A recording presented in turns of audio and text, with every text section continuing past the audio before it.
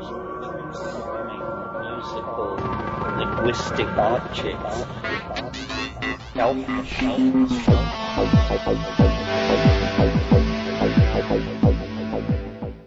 Greetings from Psychedelic Space. This is Lorenzo, and I'm your host here in the Psychedelic Salon. And I'd like to begin today's podcast by thanking fellow saloners Ed D., Ashley R., and Mark A. for making donations to the salon to help with our expenses in producing these podcasts. And Mark, by the way, also purchased a copy of my novel, which actually makes him a double donor this week. And I also want to thank the other fellow saloners who purchased a copy of The Genesis Generation, because that money also goes into funding these podcasts. And I don't want to forget Timothy H., who sent a book to me that has been on my wish list for over a year now. And it's funny, I was just thinking about finally getting around to ordering that book a few weeks back, and then it just showed up in my mailbox thanks to Timothy. So Ed, Ashley, Mark, and Timothy, and you intrepid souls who have bought a copy of my Pay What You Can novel, well, thank you all ever so much. I truly appreciate your support. Now, one other saloner who has given us much help over the past few years is Michael DeCercio, who I also thanked as a donor a few weeks ago, and who, along with the check that he sent, enclosed a CD with a Terence McKenna workshop that I hadn't heard before, and which we will begin to listen to in just a minute or so. Michael, by the way, is also the man behind the new DVD titled Trip to Sane, which I've mentioned before and will post a link to with today's program notes. In his letter, Michael told me that he hadn't heard this talk on a Salon podcast yet, and that it was one of his favorites. Well, I'd begun working on another Timothy Leary talk earlier this week, and that was going to be today's program, but to tell the truth, I had a touch of the blues, as we used to call it when I was growing up, and for some reason, even though the Leary material was interesting, it just wasn't what I needed to get me in the mood to do this week's podcast. So what I did is what I usually do in those circumstances, and went back to good old Terence McKenna once I remembered that CD that Michael sent. Now, this talk is also available on YouTube, I found, but there's no video with it. It's just one of those still images with audio, and the YouTube version comes in 22 parts, which is somewhat formidable if you just want to kick back and listen to it. So the talk on the YouTube and the disc that Michael sent actually is titled The Rites of Spring. But after listening to the first part of this talk, the one I'm going to play right now, I've changed it to The Magic of Plants, just to confuse later scholars and make them work for their grant money by digging out these little factoids. Now, as best as I can tell, this talk was given at the Ojai Foundation in 1986. And as I said in his letter forwarding the CD with this talk on it, Michael said that it was one of his favorite Terence McKenna talks. And after only hearing the first part of it so far, I have to agree that this is in many ways a very unique look into the mind of McKenna. In fact, when he begins his rap about a parallel earth on which Christianity never took root, you may want to mark that spot on your MP3 player. Because my guess is that you're going to want to listen to that particular rap several times. No one but Terence, I think, could come up with a believable version of a mythical, psychedelic Greek Mayan civilization that split off from us a couple thousand years ago and is now contacting us in the form of UFOs. I guess that's really not a fair description of his tale, but after you hear it, you may want to try to describe it to a friend yourself and see if it doesn't come out sounding something like that. This is really a classic Terence McKenna, so let's get on with it. Welcome, and I hope you feel free to interrupt what's going on at any time and ask questions, or if something needs clarification, please don't hesitate. My hope for these kinds of retreats is that it will quickly become so interesting to everyone that the presentational form will transform itself into a dialogue among many people. It seems to me that's when it happens best. And I don't think people would be here if they didn't have strong opinions and ideas about probably everything which is said. So that's the way the group mind is generated, by everyone opening up and expressing how they relate to these things that we're going to discuss.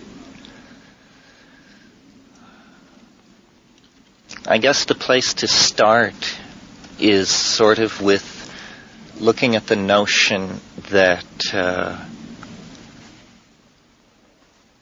the dawning paradigm of postmodern consciousness seems to be the growing awareness that we don't know what is happening at all, that all of the models whose implications have been worked out over the past 500 years or so have come to a place where they are now recursive, and they no longer can be pushed forward as models of explanation. In other words, they are completed, and ontological analysis of how they work now shows us the limitations of their application to reality. They just simply cannot, there is not more blood to be squeezed from the stone of science. There may be further discoveries, but further growth and understanding along those lines now seems unlikely, what with complementarity principle, Bell's theorem, the primacy of language in the formation of ontology. All these things show the relative power of science to account for reality, where before it was assumed that science would ultimately give a good account of reality. So postmodern living is living in the light of the fact that that faith has dissolved away, and that we're now living in some kind of intellectual free space or fire-free zone where everything is up for grabs. And the 20th century's fascination with the archaic, with shamanism and breakdown of perception through modern art, exploration of the unconscious through psychoanalysis, mass political movements, all of these things relate to this fascination with the archaic, which is an effort on the part of the culture to stabilize itself, because we really have, having seen the limitations of science, we have discovered we are in a small rowboat in a dark ocean, and we're being swept we know not where. So all past tradition is searched, magical traditions, alchemical traditions, lost philosophical traditions, pre-literate tribal traditions. Everything is frantically searched for a key. And while there are consoling perceptions that arise out of this search through all this other extended human knowledge, there haven't yet emerged certain answers about what is going on. This is why several people last night referred to how weird the time is, how hopeful we are with so little reason on the surface to be hopeful. And it's because the gelling out of this historical problem is happening right now, and it's not clear what it will become. Meetings like this are efforts to build an understanding of it. It doesn't appear that it's going to filter down through the transformation of institutions of control. It appears more like it's going to be some kind of proletarian upwelling of a shift of point of view. Now, the shorthand way of saying what I just said is that we now know that we don't know anything. And things like the psychedelic experience and the use of psychedelic plants throws open doorways that science was able to successfully keep closed during its heyday, because they were areas where the number of variables exceeded science's power of description, and therefore they said, well, we'll just keep driving straight ahead and we'll go up those rivers later. But now that is all changed, and the exploration of the existential dimension of not knowingness, which psychedelics makes possible, is what is forming modern people, I think. I mean, people who will be seen to have led lives that were relevant 50 years from now or 100 years from now.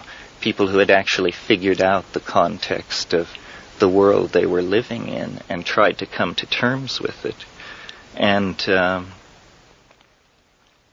this morning I think we want to talk about plants and how they relate to the planet. But before we do that, I want to paint a picture for you of a mandala, which then I will discuss later in other meetings. But my notion of what the postmodern person's mandalic projection onto the world should be in terms of a map of understanding is a quadrated circle in which psychedelics and feminism and cybernetics and space travel are the four parts of the circle. And in the center of the circle, looking backwards in time, there is a category that I would call conservation, which means conservation of the planet, conservation of traditional and historical knowledge, conservation of values, conservation in the sense of intelligence husbanding the planet. And when the mandala is flipped over and you look through it into the future, conservation has been replaced by art. Art is the ultimate expression of this transformation of unorganized matter into ideas which human beings carry on.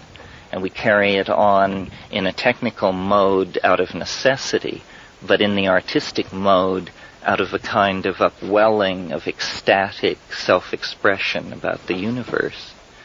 So conservation is the way we relate to the past, and human history is seen as an object of collective artifice making in the future, culminating in the notion of the flying saucer. To do this, we have to completely redesign our understanding of reality, which in terms of practical experience will mean that reality itself will appear to be redesigned. And I touched on this just for a moment last night when I mentioned plants and said how admiring I was of them because they exist on sunlight, air, and earth, and that this is what we have to learn to do in order to release spirit out of the ape matrix that we're bound in. And strangely enough, the way this is to be done, apparently, is by a redefining of the nature of the biological world in relationship to this other kingdom of being, which we call plants. Plants represent some kind of entire other dimension of existence, of which we view the topological manifestation of the form, but are completely occluded as to the network of energy and information that this represents.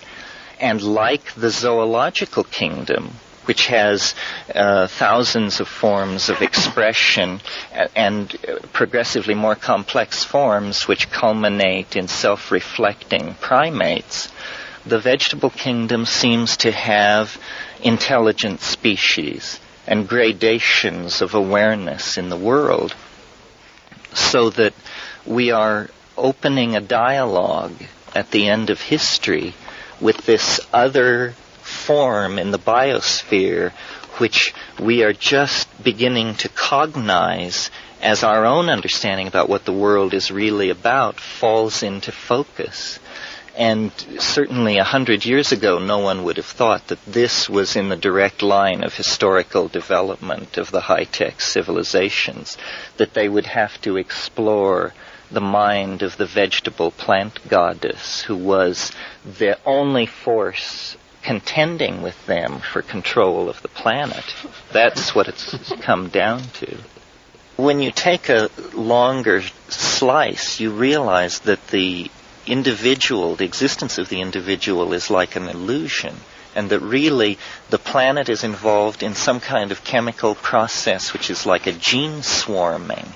And it's been going on for 1 billion years, with more and more, and animals and plants as species and as individuals are just aggregates of genes of varying degrees of permanence. The individual is a very impermanent aggregate of genes. The species has a slightly longer duration.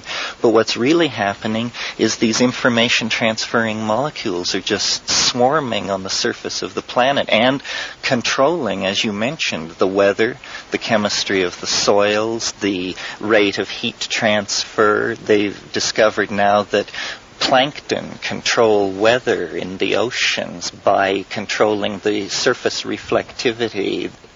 The question, I think, is the peculiar dualism in the world of information. Why does it seem that reality is not reality? Why are there co-present, actually, two worlds are co-present in our experience? This is the taboo subject that we're here to talk about. The weird fact that there are two worlds, one of which our culture doesn't acknowledge, but we all experience. That's a very schizophrenic situation to be in. We all exist in both of these worlds, but our language, our culture, our institutions tell us, no, there's only one world. We have gotten into this lethal cul-de-sac where, by not acknowledging the second world, we have veered off on a tangent which threatens our extinction now. This obsession with control of world one, matter, energy, and the complete ignoring of the world of consciousness which stood in front of it and manipulated it, but just taking that as a given, has created this fantastically imbalanced culture. I think that gets back to the plants as teachers, because since we do, as in your words, play with fire as human beings, perhaps the question you were asking as to the plants as being teachers, my feeling was at the time was they're in communication with us as we are in communication with them. We're all transparent beings. You're talking genes swarming on the planet. There's no safe in which we lock our own human knowledge. We're transparent to all around us. And if you get into intelligent plants, which is what we were talking about earlier, perhaps, if you follow that logically out, why not have teachers as chemicals? That's how they can manifest within this particular body and do use the library card, as your words. They realize that we're doers and shapers. Well, I think there's only one life on the planet, though, and to say that we're separate from the plants or from this or from the air is a fallacy. So that's a great image, the growing transparency. That's a good idea for what the end of history is. Mm-hmm. It's that everything becomes clearer and clearer and clearer, and as it becomes clearer, boundaries disintegrate, and everything is seen to be of the same stuff. Well, I think for much of the world, and still, for instance, in the Amazon and other cultures where it tuned into nature, it was very transparent for very, very long. Progress was the losing of that transparency and the, forging ahead of certain parts of it, and almost to the point of just either eliminating to extinction or to the extinction of memory the lessons. One day I think I was doing bookkeeping or something very mundane, and the little voice that interrupts every once in a while said, a plant teacher is a teacher who has taken the form of a plant. And then that raised all these questions for me, because does that mean there are teachers floating around looking for places to land, right, and ways to interface with the other species? I've always thought of rocks, big rocks in many places in the world. You can sit on them and you can just hear them, and feel them. Really. I'm sure you know Rupert Sheldrake's theory. Well, it's basically the idea that things of like kind resonate together. And when I've thought about this problem before, about LSD and where does it fit into all of this, LSD is in the morning glories of central Mexico and the far Pacific. And I think that what makes a plant teacher complex is how many people it's taken. And that a plant that has been used 100,000 years is filled with all of the contents of the minds of the people who took it over that time.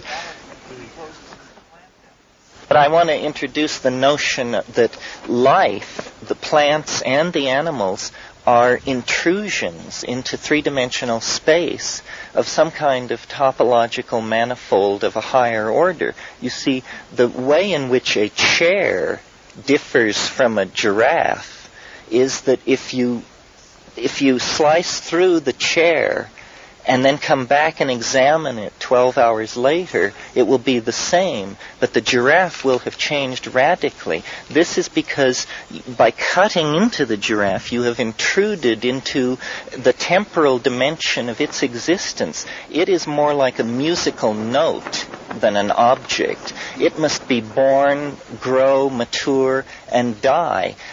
And that process, growth, maturity, and death, is how three-dimensional beings like ourselves describe the intrusion of these hyperdimensional vortices into our world. That's the mystery of life. Cannot be encompassed in 3 dimensions. Life is a hyperdimensional object. All hyperdimensional objects are organisms, whether they be societies or animals. So the question of what is the plant, when you ask yourself, what am I? What you immediately concentrate on is what philosophers call your internal horizon of transcendence. You look into yourself to understand yourself. When we try to describe a plant, we inevitably give a topological mapping of it, how it appears to us, its uptake of minerals, its surface reflectivity, its weight. But the plant obviously experiences itself very differently. All life has an internal horizon of transcendence toward which it aims. It's Whitehead called it appetition. It's inclusion of sensory data out of which it maps being. But what the nature of this higher dimension is that these vortices are intruding into our dimension from is absolutely anybody's guess. I mean, you can call it a mathematical conundrum or a religious mystery, but it's what's making the world happen. It's how the mystery of our being will eventually be shed one more level of veil to let us understand it. You see, an organism is a chemical system which does not run down. The second law of thermodynamics says that the whole universe tends toward the dissipation of structure and the release of energy and heat, and then everything, all structure, all energy is dissipated.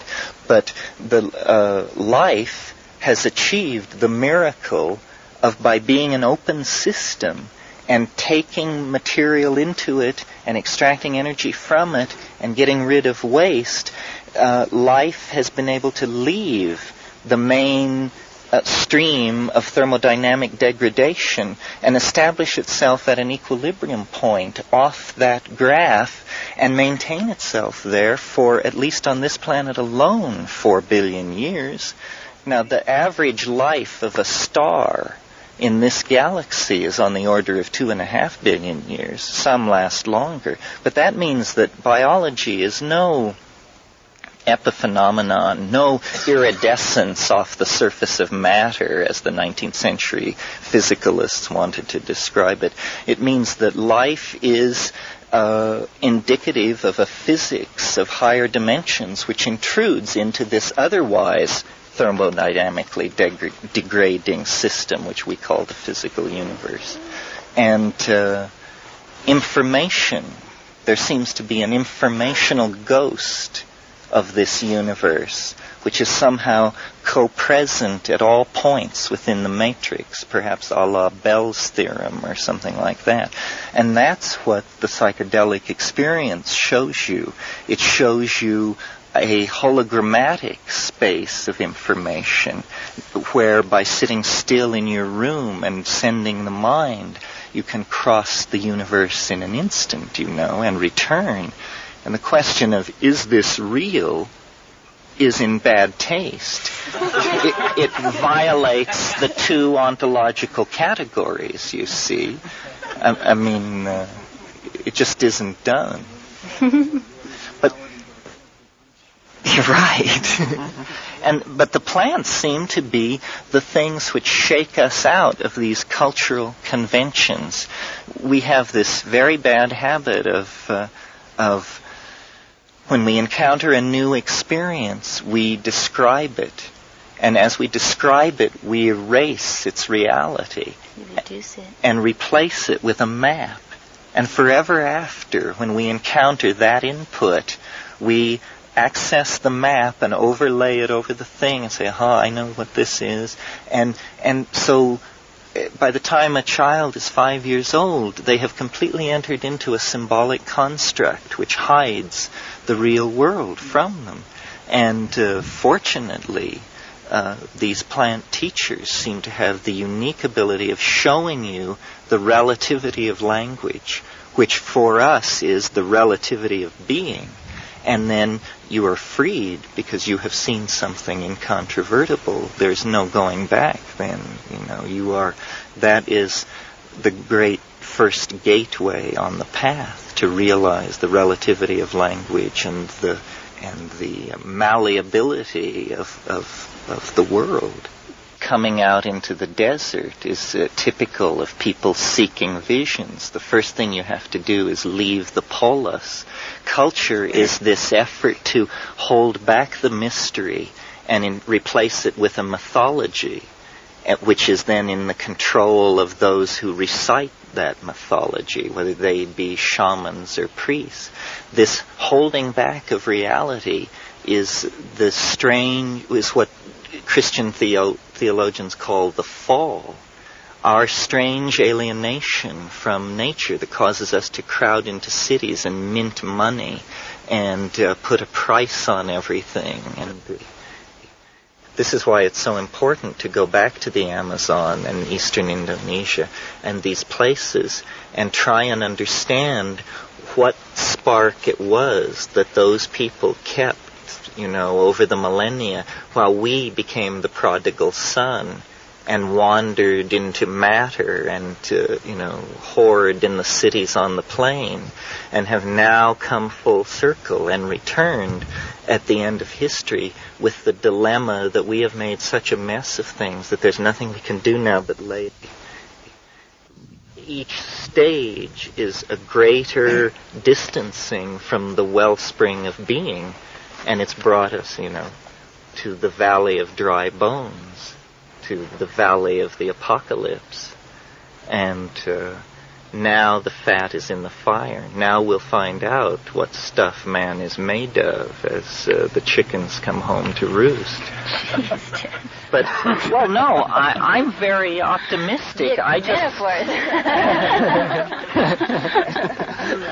Is it my metaphors or my pessimism? Oh, the horrible metaphors. The metaphors. I'm used to it. Well, the rhetorical hyperbole, unbridled. I wanted to ask a question about this two-world thing, because it interests me greatly. Do you think that there's two worlds, or that there's many worlds? Yes, well, I think you're right. But there are different orders of different worlds. I guess it was the physicist Wheeler who thought that every time there was a choice, the universe took both paths, and had always done this, so that the number and kinds of universes was, staggering. Right. That's the reality set. I find that cumbersome. And but there certainly seem to be a number of universes, and there seem to be different kinds of universes. For instance, you can tune from channel to channel, but some of them you can't make heads nor tails out of, It's just too far away from your conceptual schema for you to be. So it's sort of like watching ideological mandalas or something. You can't say much about it afterwards, but it certainly was compelling while it was going on. And well, I don't know, Robin. You're such a skillful questioner. You've brought yourself to the doorway of my most recent mania. Maybe I should unburden myself briefly about it. One of the weird things about growth or trying to make your ideas always become new is that you always assume you're going to know what the next step is. That even though you're going to become more and more enlightened, there won't be any surprises. So a few weeks ago, I was meditating in my usual fashion, and I began to get this new idea, which was so weird that I immediately shifted into, this is not the truth. This is not a transmission about the nature of reality. This is a plot for a science fiction novel that I should write, and tried to hold that as the defense. That was my shield against the onslaught of this thing. And I've never been one for Atlantis or Lemuria or all these invisible prehistoric lands and places that people enjoy so much. But I was told a very funny thing, which I will share with you. It's a funny idea. Now let's see, how does it go? It has two versions, one of which speaks a scientific language, the other speaks a mythological language. Okay, so the scientific language goes like this. There's something in the universe called a fractal soliton of improbability. This means it's a unicate event. It only happens once in the lifetime of a universe. You can think of it as a wavelength with one wave. That's why it's called a soliton. And if one of these things move not in ordinary three-dimensional space, but in some kind of much higher spatial manifold, and when they collide with a planet, or when one collides with a planet in a universe, the time stream of that planet is divided, and two copies of the entire planet spring into existence without either having any knowledge of it. It just is something which happens. So this voice was telling me that this had happened to the Earth, and that this was the secret that we were all striving to understand, was that an event in the past had actually divided our time stream, and that a twin of this planet had come into being in another dimension. Okay, so that's the scientific explanation of it. So the mythological explanation was that the universe, it's Gnostic, that the universe is the creation of a demiurge, not the highest expression of divinity, but a kind of demon, a fallen creature, and that this demiurge was able to coax itself into being and actually incarnate into history as a human being, and that when this happened, this was then the mythological expression of the fractal soliton of improbability. And when it happened, the time stream split. The universe is the creation of the demiurge, and the demiurge impelled itself in the form of an individual. Right. And this is sort of, waited a long time. When you're a demiurge, who can hurry? Okay, go ahead. Okay, so the time-splitting event had to do with the career of Christ. who was an extraordinary manifestation of energy in the historical time stream, not to be confused with a Buddha or a Mohammed or a Zoroaster, who were great saints. And it was something else. It was, in some sense, what it claimed to be, but in some sense. Okay? So now, at the moment of, and you can choose either the Immaculate Conception or the Resurrection, depending on which side of the bed you got up on today. But at that moment, the time stream split, and this other place came into being without having any awareness that, and they were identical at that moment, these two worlds. Now, Christ had no children. So, what I forgot to say was that the event, the fractal soliton of improbability, has this quantum mechanical half charge, so that in one of the universes it happens, in the other universe it doesn't happen. And so everything about these two worlds was the same, except that in one of them the Immaculate Conception had not taken place, or the resurrection had not taken place.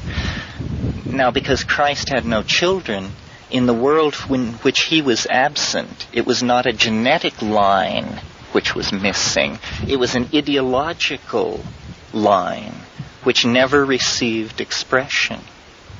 And consequently, as time passed, first decades and then centuries, the absence of this particular intellectual influence in the world changed the world radically in the following way. Greek science did not suffer the suppression that occurred with the conversion of Constantine. The academies were not closed. The Hermetic knowledge was not repressed. Conversely, the empire was stronger and was able to repel the barbarian invasions of the 2nd to the 5th century. And mathematics, which had halted in our world at Diophantus, proceeded through his disciple Hypatia to develop a calculus by AD 370, so that the millennium of Christian stasis that occurred in our world did not occur in that world. And as time passed and engineering advances occurred, by around 850, they had ships which were able to cross the Atlantic Ocean, and they encountered the Mayan civilization reaching its fullest flower in Guatemala and on the Yucatan Peninsula. And in fact, in this vision, I saw the Roman Emperor Cosmodorus V make a pilgrimage to Tikal in 920 to be present at the coronation of a king at the end of Baktun VIII. Anyway, this Greco-Roman imperial culture immediately recognized the genius of the Mayans in mathematics and astronomy, and Europe was transformed into an amalgamation, a Greco-Mayan civilization with the...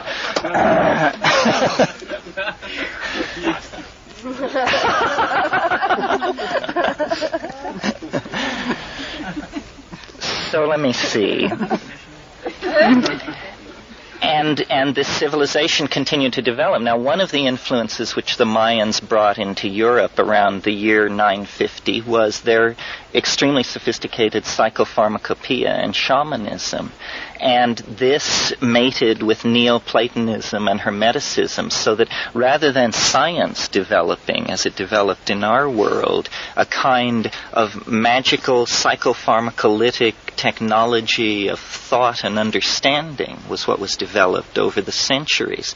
And then in later centuries before it happened in our world, they contacted the Orient. And the Sung, the dynastic influence of the Sung, poured itself into the creation of a global civilization, such that by around 1200 AD, they were able to land on the moon and create a cybernetic global civilization similar to the kind we have now. They continued evolving with all this psychotronic and shamanically derived, and now by this time you can imagine it was an unbelievably exotic and alien civilization compared to our own. The fruits of their psychedelic and psychoanalytic investigations into higher space was the discovery of our world. They found out what had happened. They figured it out by studying dreams, and by making deep journeys into the psychedelic space. They were able to discover our sleeping unconscious with its repository of the legacy of the Christian centuries under the reign of this demiurgic ideology. And they conceived of the notion of saving us.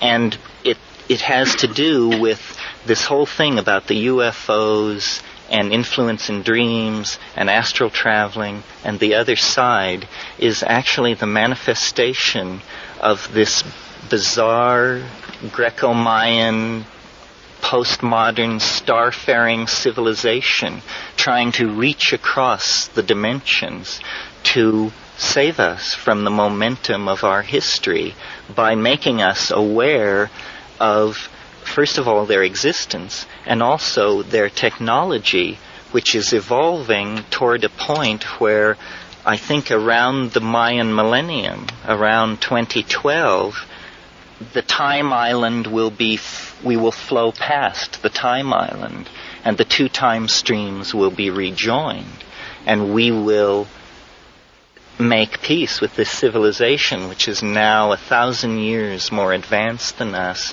with this totally different cultural history and this completely different take on reality. So this came to me in the space of about 15 seconds. And more details have flowed in, and I use it mostly as a meditational device because it's so interesting to ask to be told about how this other civilization developed. Its amazing exoticism, its Neoplatonism, its Taoism, its Mayan influences melded into a completely different kind of civilization than the one that we inherited. I've always thought, that Christianity, without making any judgment about Christ himself, that Christianity is hands down the single most reactionary force in all of human history. And where would we be had that 1,200 years not been given over to this peculiar meditation, All the pieces were in place for the kind of civilization that I've outlined. It was just a coincidence. Kat does not endorse this idea or even encourage it.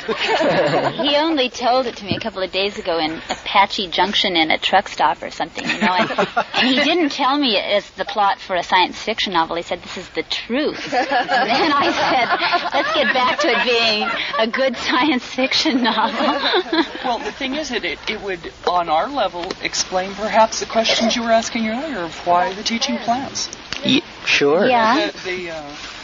Another thing I was curious while you were talking about this is the physics of nowadays. It's like if you have an electron on one side of the universe and split it into two and separate them by the universe, they're still in communication with each other. So is that why, logically, you can bring the time island back together again? Yeah, this would be a quantum mechanical super macrophysical Bell's theorem event, a kind of hyperdimensional vacuum fluctuation where the two worlds spring apart, sail along for a period, and then parity is conserved and they're rejoined. Well, this is interesting. I've had dreams that are parallel what you're describing here, and it's very interesting that you bring this up. I've not heard of it before. And another thing I was curious is, like, this takes place in, this would be on a human experience level, what you're speaking of. Now, the plant kingdom, would they remain in connection between the species? We're free to have it any way we like. So it's how has Christianity possibly affected the evolution of plant species in this time stream, as opposed to the other? Have they gone on varying? How does our lack of, say, 100,000 or million species in the last 200 years that the other planet has, how does that affect the parity between the two? You mean how does our destruction and contort... Exactly. Well, the part of the myth that I didn't tell you, which I will now tell you, was that naturally, well, they were developing and exploring technical options many hundreds of years ago, and they discovered the theoretics for nuclear fusion and fission, but they never used it until a few hundred years later. One of their great theoreticians, this was after they had discovered our time stream, made the prediction that the physics of atomic explosions were such that they would cross the time stream. And so they performed an experiment by detonating an atomic device in what is our year 1907. And this was the Tunguska event. And then by monitoring the dreams of Siberian shaman, which they had in clear focus, they saw, this explosion which we set off actually did occur in both time streams. And at that point, they became very interested in monitoring our time stream because they were picking up the dreams of a Swiss telegraph worker who seemed to be pushing toward an unimaginable conclusion. So now there is a certain amount of urgency, because if we explode our atomic stockpiles, it will wreck the place that they call homeworld. Uta. Yes. Not self-preservation, because they now have starflight and encompass many systems, but preservation of homeworld, which on the other side is a vast botanical and ecological preserve from pole to pole. I mean, it's a sacred site of pilgrimage. It's the home of the species. It's the earth. And the notion that suddenly great parts of it will be blown apart by leakage from hyperspace of one of our atomic wars is impelling them now to attempt to open the doorway and rejoin the time streams, and we'll be allowed a few years inside the botanical park to acclimate, and then most people will ship off for the stars, I imagine. The British science fiction writer Ian Watson has a wonderful book called Chekhov's Journey, in which he talks about the Tunguska event, and his theory is that it was a catastrophic failure of a Soviet time travel experiment conducted shortly after the turn of the next century. Tough one to prove, right? Obviously. Why didn't we think of that? Well, I mean, I'm not sure. I've thought of that before. You know, it's the claim of Christian theologians that Christ comes in the center of history. They speak this same language. Before Christ, no souls were entering heaven. He freed the valve, and now it's possible to enter into heaven. Before his intercession, that was impossible. You're right, but that's where I left them, was pre-Vatican II. Before I had this idea, I had another idea, which I'll tell you, which is a completely different kind of idea. And it's the idea that there is an overmind. This doesn't involve other dimensions. There is an overmind co-present on this planet. And when the development of technology exceeds the development of ethics, then this overmind can work miracles. And because the overmind is plugged into each of the individual minds that compose it, this miracle always has this unbelievably creepy quality of being exactly the thing which would convince you to change your mind. I mean, in other words, it's like it reads you so perfectly that it's able to present the one situation which you cannot refuse. So in the case of Rome, it was that, Rome was a pigsty. Pasternak called it a bargain basement on 2 floors. It ran on slavery. and it ran on brutality and captive populations and an outrageous garrisoning of military power in foreign lands. And people like Diophantus, this mathematician I mentioned, and hero of Alexandria, these people were on the brink of the calculus and the steam engine. So the Overmind, seeing that and seeing their appalling ethical state, sent the miraculous personage of Christ, who, in a world where information could not move faster than a horse's gallop, this religion within 60 years was beating at the gates of Rome itself. It was like a fire, just burned through the empire and changed everything and halted technical advance, and everything stopped. Now, I created this idea in an effort to explain the UFOs, because, the new theory of UFOs, or the new school of UFOs, says we've been wrong to ask what are they. That has not been fruitful. What we should be doing is asking what are they doing. And we can analyze what they're doing in the same way that we can analyze what anybody is doing through sociological polling of human populations. We can find out what the flying saucers are doing. So they polled human populations, and what they discovered is that what the flying saucers are doing is they are sowing disbelief in science. They cause people to not believe in scientists, because scientists come up so lame when asked to explain flying saucers. It's like the flying saucer is the confounding of science, in the same way that the resurrection was the complete confounding of Greek Stoicism and Democritean materialism in the Roman world. And it's conceivable, that the flying saucer, the statistics are now something like 11% of the American population have seen a flying saucer. 52% believe flying saucers are real, whatever that may mean, and so forth. So it is a faith which is percolating up from the lower levels. It's people who live in trailer courts and read Fate magazine who are the staunchest believers in this thing. But what it may be is an intercession on the part of the Overmind, which it can do anything. It can do anything from our point of view.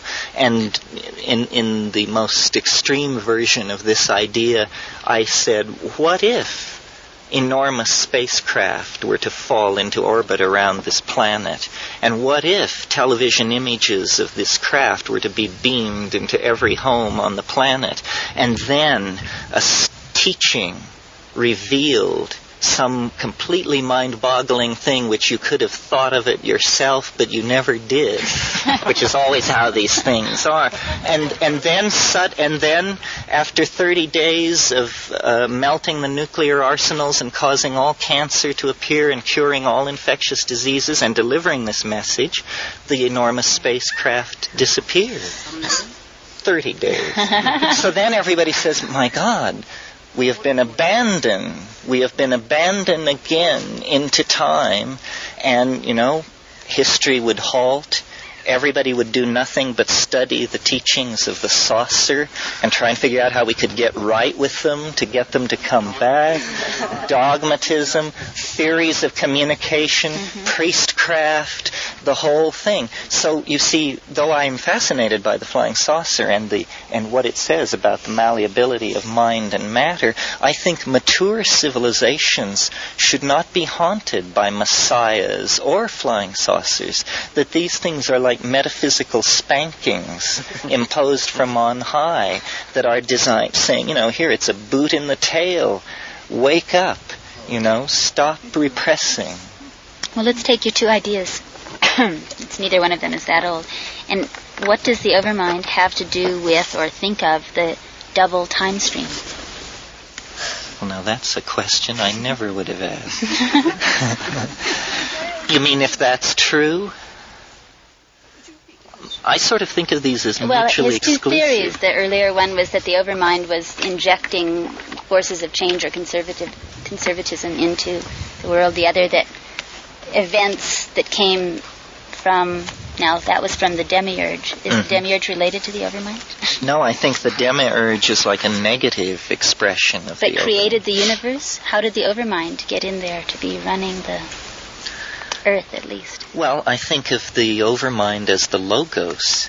You know, it's the understanding and self-existence which permeates everything. And the demiurge is the force of matter and time and cosmic destiny that is always trying to lock in the logos and condition it and make it subject to the rules of the physical universe of space and time. And the logos is like something from... This is all Gnostic theology, by the way. This is just straight from the book. The logos is trying to struggle through the labyrinth of the material universe to escape, to rejoin the real source of itself, which is outside of matter. Matter is viewed as an entrapment. If any of you have read the late works of Philip K. Dick, he was probing in these areas. He was a genius. His book, Velas, is pure exegesis of his internal unravelment of what was going on. And he believed, his take on it was, he believed that from AD 69 until 1948, no time had actually passed, and that we were living in apostolic time, and that the crucifixion lay only 75 years in the past, and that the demiurge had inserted a false history, and the Nag Hammadi manuscripts, he believed, were actually the logos as printed letters, and that when the Nag Hammadi manuscripts were deciphered, it was like this informational creature would come alive and again be present on the earth, that the logos, beginning in 1948, was beginning to infuse everything, and that shortly it would dissolve the illusion of the intervening 1860 years or whatever it was, and then we would realize that the prophecy would be fulfilled and that the last days were upon us. That's right. That's right. He didn't get around to the Antichrist, to his credit, probably. Have to distinguish between Christ, the person, the teacher, and this thing called the Christos, which is this archetype of such power and force that immediately people of ill intent could get lined up behind it and impose their will. Yeah, sell love and sell forgiveness, and what a scam. And the Christos is the thing. History is ruled by the archetypes which people can generate. I mean, most people are very ordinary. I mean, your Mick Jaggers and your Henry Kissingers, they're very ordinary people, but they are able to project an archetype, and that is the thing which sets them apart. And when that reaches the kind of super intense focus that you get in a Mohammed or a Christ, well then, history is just putty in the hands of the force, not the person. The person is usually martyred in some horrible way, but the archetype draws energy to itself, and we don't understand how this process works. If there ever is developed by benevolent or malevolent forces a science of social control, it will be a science of knowing how to project archetypes, and different archetypes apparently are suitable to different times. I mean, you could almost posit an astrological theory of archetypes, but it's something about how, what's appropriate for the 1st century AD is not appropriate for the 15th. But when the archetype is appropriate, nothing can stop it. What the modern term for archetypes is paradigm, and we expect it not to be a person, not a messiah, but an idea which will save us all, and which then gives us certain affinities with mystical Judaism, where the messiah was expected in the form of an idea. And this is sort of our faith. We're messianic ideologues or something like that. I agree with you. I think ultimately all dualisms have to be dissolved in the notion that, there is one thing. I mean, that's the Platonic faith. The problem is all these secondary and tertiary operational levels where, we're trying to actually operate in a universe of scarcity, in a body which requires energy and all these things.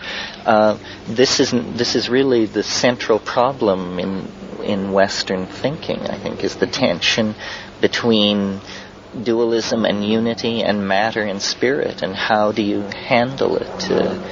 I think, that we are spiritualizing matter.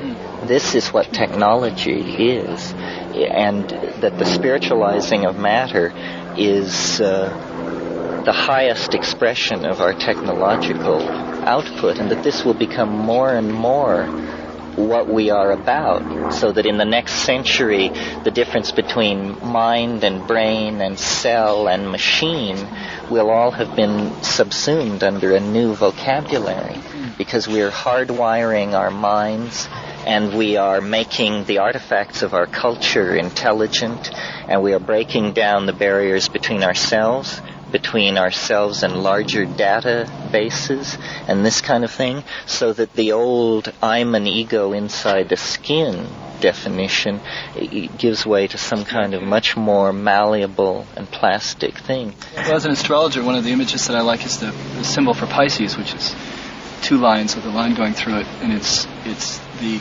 definition of relationship quality by opposition. It's polarity, it's right, wrong, good, bad, male, female, Russians, Americans. The Aquarian one, which is the two lines of waves over each other, is one of resonance, and it's one of dolphins jumping in the water together. It's one of people coming together and realizing, like, how I resonate with you and what I have to give you and you have to give me, but you'll have something to give me that other people can't, and so on, and we need to swim together. And that breaks down all of the dualistic bonds that and I think we're right at that crux right at the moment, that place between Pisces and Aquarius, where we're kind of two worlds again, flipping from one side to the other of opposition, being torn from life and death, and seeing as the Christ, I feel, was that prototype, that template of light and spirit with matter coming together and saying, I can dance in this and I can leave it and I can come back into it. I have this power. It's my conscious, compassionate love that is just so unbounded that it gives me the opportunity to play in clay if I choose. Much of what I say is Alfred North Whitehead, his philosophy, and believe me, if you're looking around for a serious ontological foundation, you don't have to read Sanskrit. Alfred North Whitehead will serve very admirably. Science in the Modern World, Process and Reality. He was and remains the great psychedelic philosopher of the 20th century and the heir of Bergson. You had another question. Well, yeah, I'm going to be 84 in the year 2012, and I'm wondering how best to manage my life so that I'll be ready for that concrescence. Well, I don't know. I think that the canyons of the creode down which we are, as individuals are moving, those walls are getting higher and higher too. A lot of times when I had these intense contacts with the teaching entity, I would have an anxiety about what should I do? What is it for me to do? And it always said, nothing. Relax. Your function is to just, you'll be present where you're necessary. Oh. And I really, this isn't a fatalism, this is a kind of recognition of the dynamics of time that the thing is trying to teach, you see. It's trying to say that if you understand how process works, you will always understand where you are in any given process, and then you won't have anxiety about not occupying some other point in that process, you know. But when I began having these ideas, the only way I could previously relate to the notion of the end of the world was that I had a head full of cartoons of bearded men in sandals carrying signs on street corners saying, "Repent, repent." And here was I, you know, former Marxist, former this, former that, espousing these unimaginable things. But it's always good to do your homework. And I discovered there's a wonderful book called The Pursuit of the Millennium by Norman Cohn, in which he details the history of millenarianism. That's what this phenomenon is. The belief by a person or a group of people that the end of the world is about to occur. And it existed among the Jews of the post-exilic period. It's part of the phenomenon, or it's part of the social expectation that gave Christ his entree. The early patristic Christians lived in the imminent expectation of the end of the world. And then during the medieval period, the most utopian, prophetistic, millenarian movement before Marxism was Floraism, or the people who followed the teachings of Joaquin of Flora, who was a wandering monk who predicted the end of the world. Let's see, I think for 1244, and he died in 1222. But his followers carried on, and the Pope had to send out armies to quell uprisings as people wanted to distribute the wealth because they felt the end of the world was upon, and why should anybody go to work, and this sort of thing. Similarly, in the year 1000, there was great expectation of Christ's imminent return.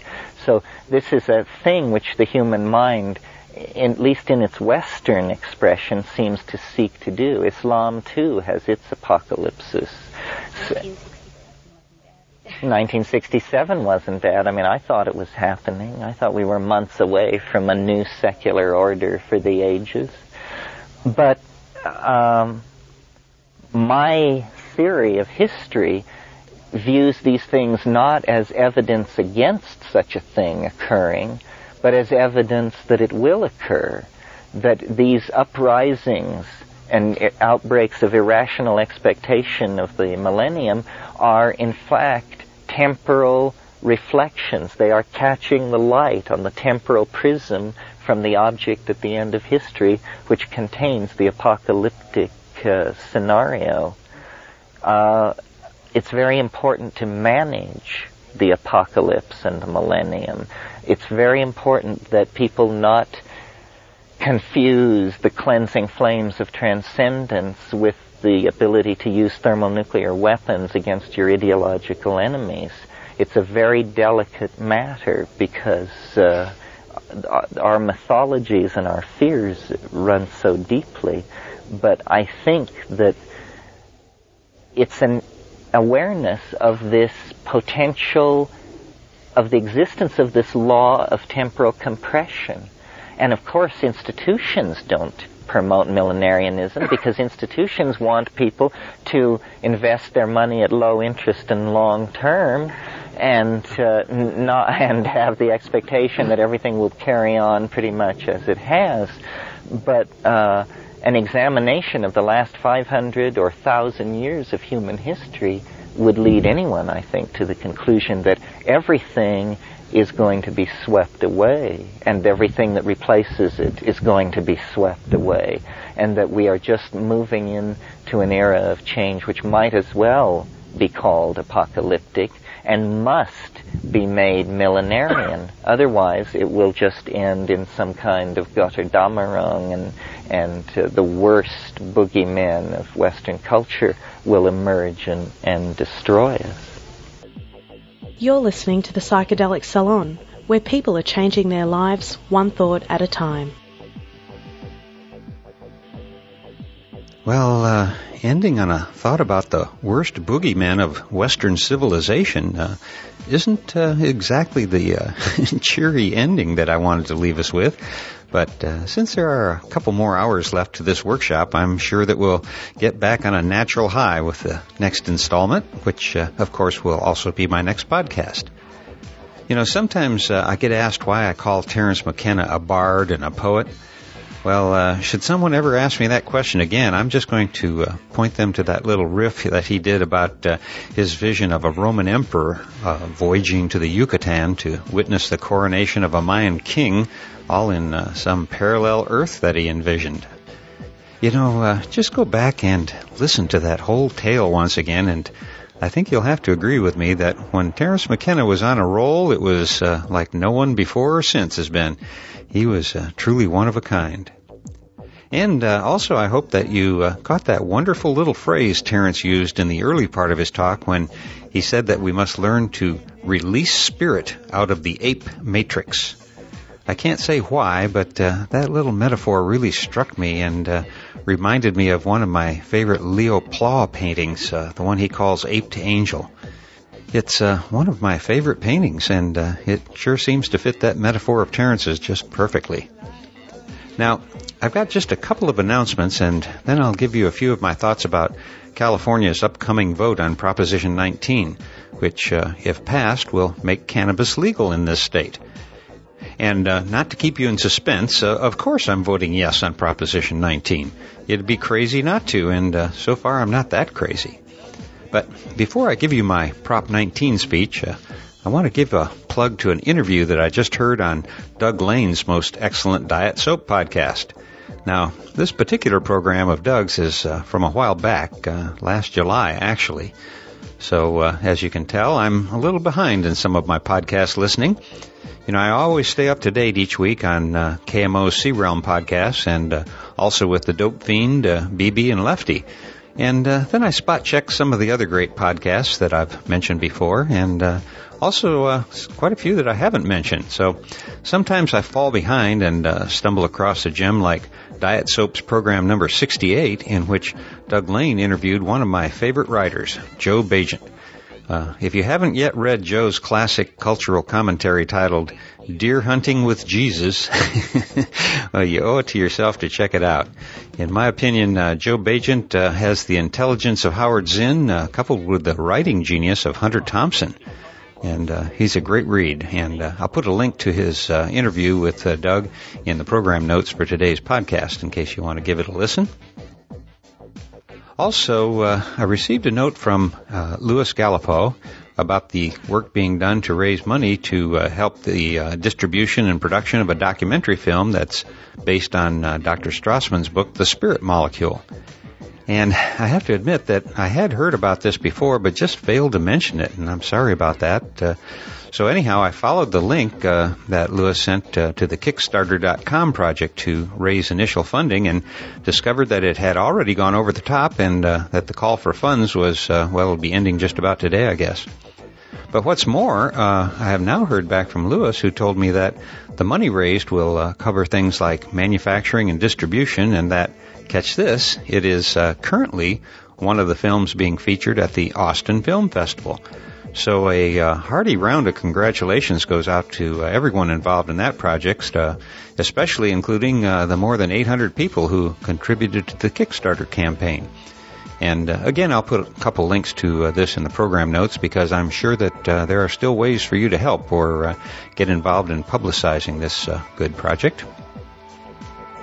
I'd like to close today with a few of my thoughts about Proposition 19, which is the California ballot measure coming up in less than 2 weeks that proposes a state constitutional amendment that would allow adults who are at least 21 years old to possess up to 1 ounce of cannabis and to have a 25-square-foot pot gardens for personal recreational use. And, of course, they can store more than 1 ounce if they're storing the pot that they grew themselves. But it would also authorize city and county governments to regulate and tax commercial cultivation and sales, which I admit is a huge loophole. So I agree that there are a lot of loopholes and potential problems with this proposition. But let me ask you this. How often have you ever seen the question of legalizing recreational use of cannabis on a ballot? It's a first for me, and I'm not going to miss my maybe my one and only chance I have in my lifetime to vote to legalize cannabis. Now, if you think back to 1996, when Californians first voted yes on Proposition 215, which ushered in today's medical marijuana laws, there were and still are a lot of problems with that law. However, without that beginning, we wouldn't even have the current so-called status quo that some pot smokers seem to be happy with. And I'm certainly not complaining about the fact that we have the availability of medical cannabis here in California. However, last year alone, there were over 60,000 young people in this state who were imprisoned for the simple, non-violent possession of a little bag of this plant matter. These were mainly young people and overwhelmingly women and men of color. The medical exemption status quo isn't much good to them because of the costs involved in getting a permit to use cannabis for medical purposes. So the way I see it, the status quo argument is unknowingly racist. Let's face it, cannabis, being at the top of the federal empire's list of the most dangerous drugs on the planet, is a complete joke. Only the ignorant still think that cannabis is harmful, and so perfect or not, it's up to the young people in the state of California to get out and vote yes on this important proposition. I think somebody somewhere finally has to take the big first step. Now, don't get me wrong, I'm not urging you to go out and vote for anything or anybody else on the ballot.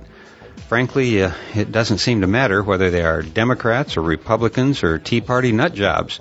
They're all in a confederacy against us, and not a single candidate in the three major parties in California, at least I think, deserves my support, since not a single one of them is supporting Proposition 19. However, almost all of the Green Party candidates have had the courage to back that proposition publicly. And so I'm giving them my vote in every race where they're on the ballot. And in races where the Greens aren't running, I'm writing in none of the above, because I refuse to give my vote to ignorant people like Barbara Boxer and Jerry Brown.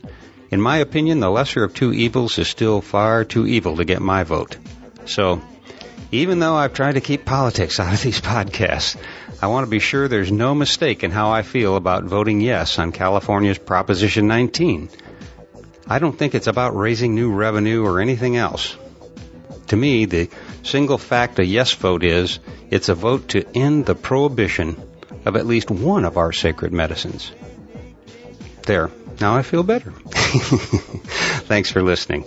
Well, that should do it for now. And so I'll again close today's podcast by reminding you that this and most of the podcasts from the Psychedelic Salon are freely available for you to use in your own audio projects under the Creative Commons Attribution Non-Commercial Share-alike 3.0 license. And if you have any questions about that, just click the Creative Commons link at the bottom of the Psychedelic Salon webpage, which you can find through psychedelicsalon.org. And if you're interested in the philosophy behind the Psychedelic Salon, you can hear all about it in my novel, The Genesis Generation, which is available as an pay-what-you-can audiobook that you can download at genesisgeneration.us. And for now, this is Lorenzo signing off from Cyberdelic Space. Be well, my friends. It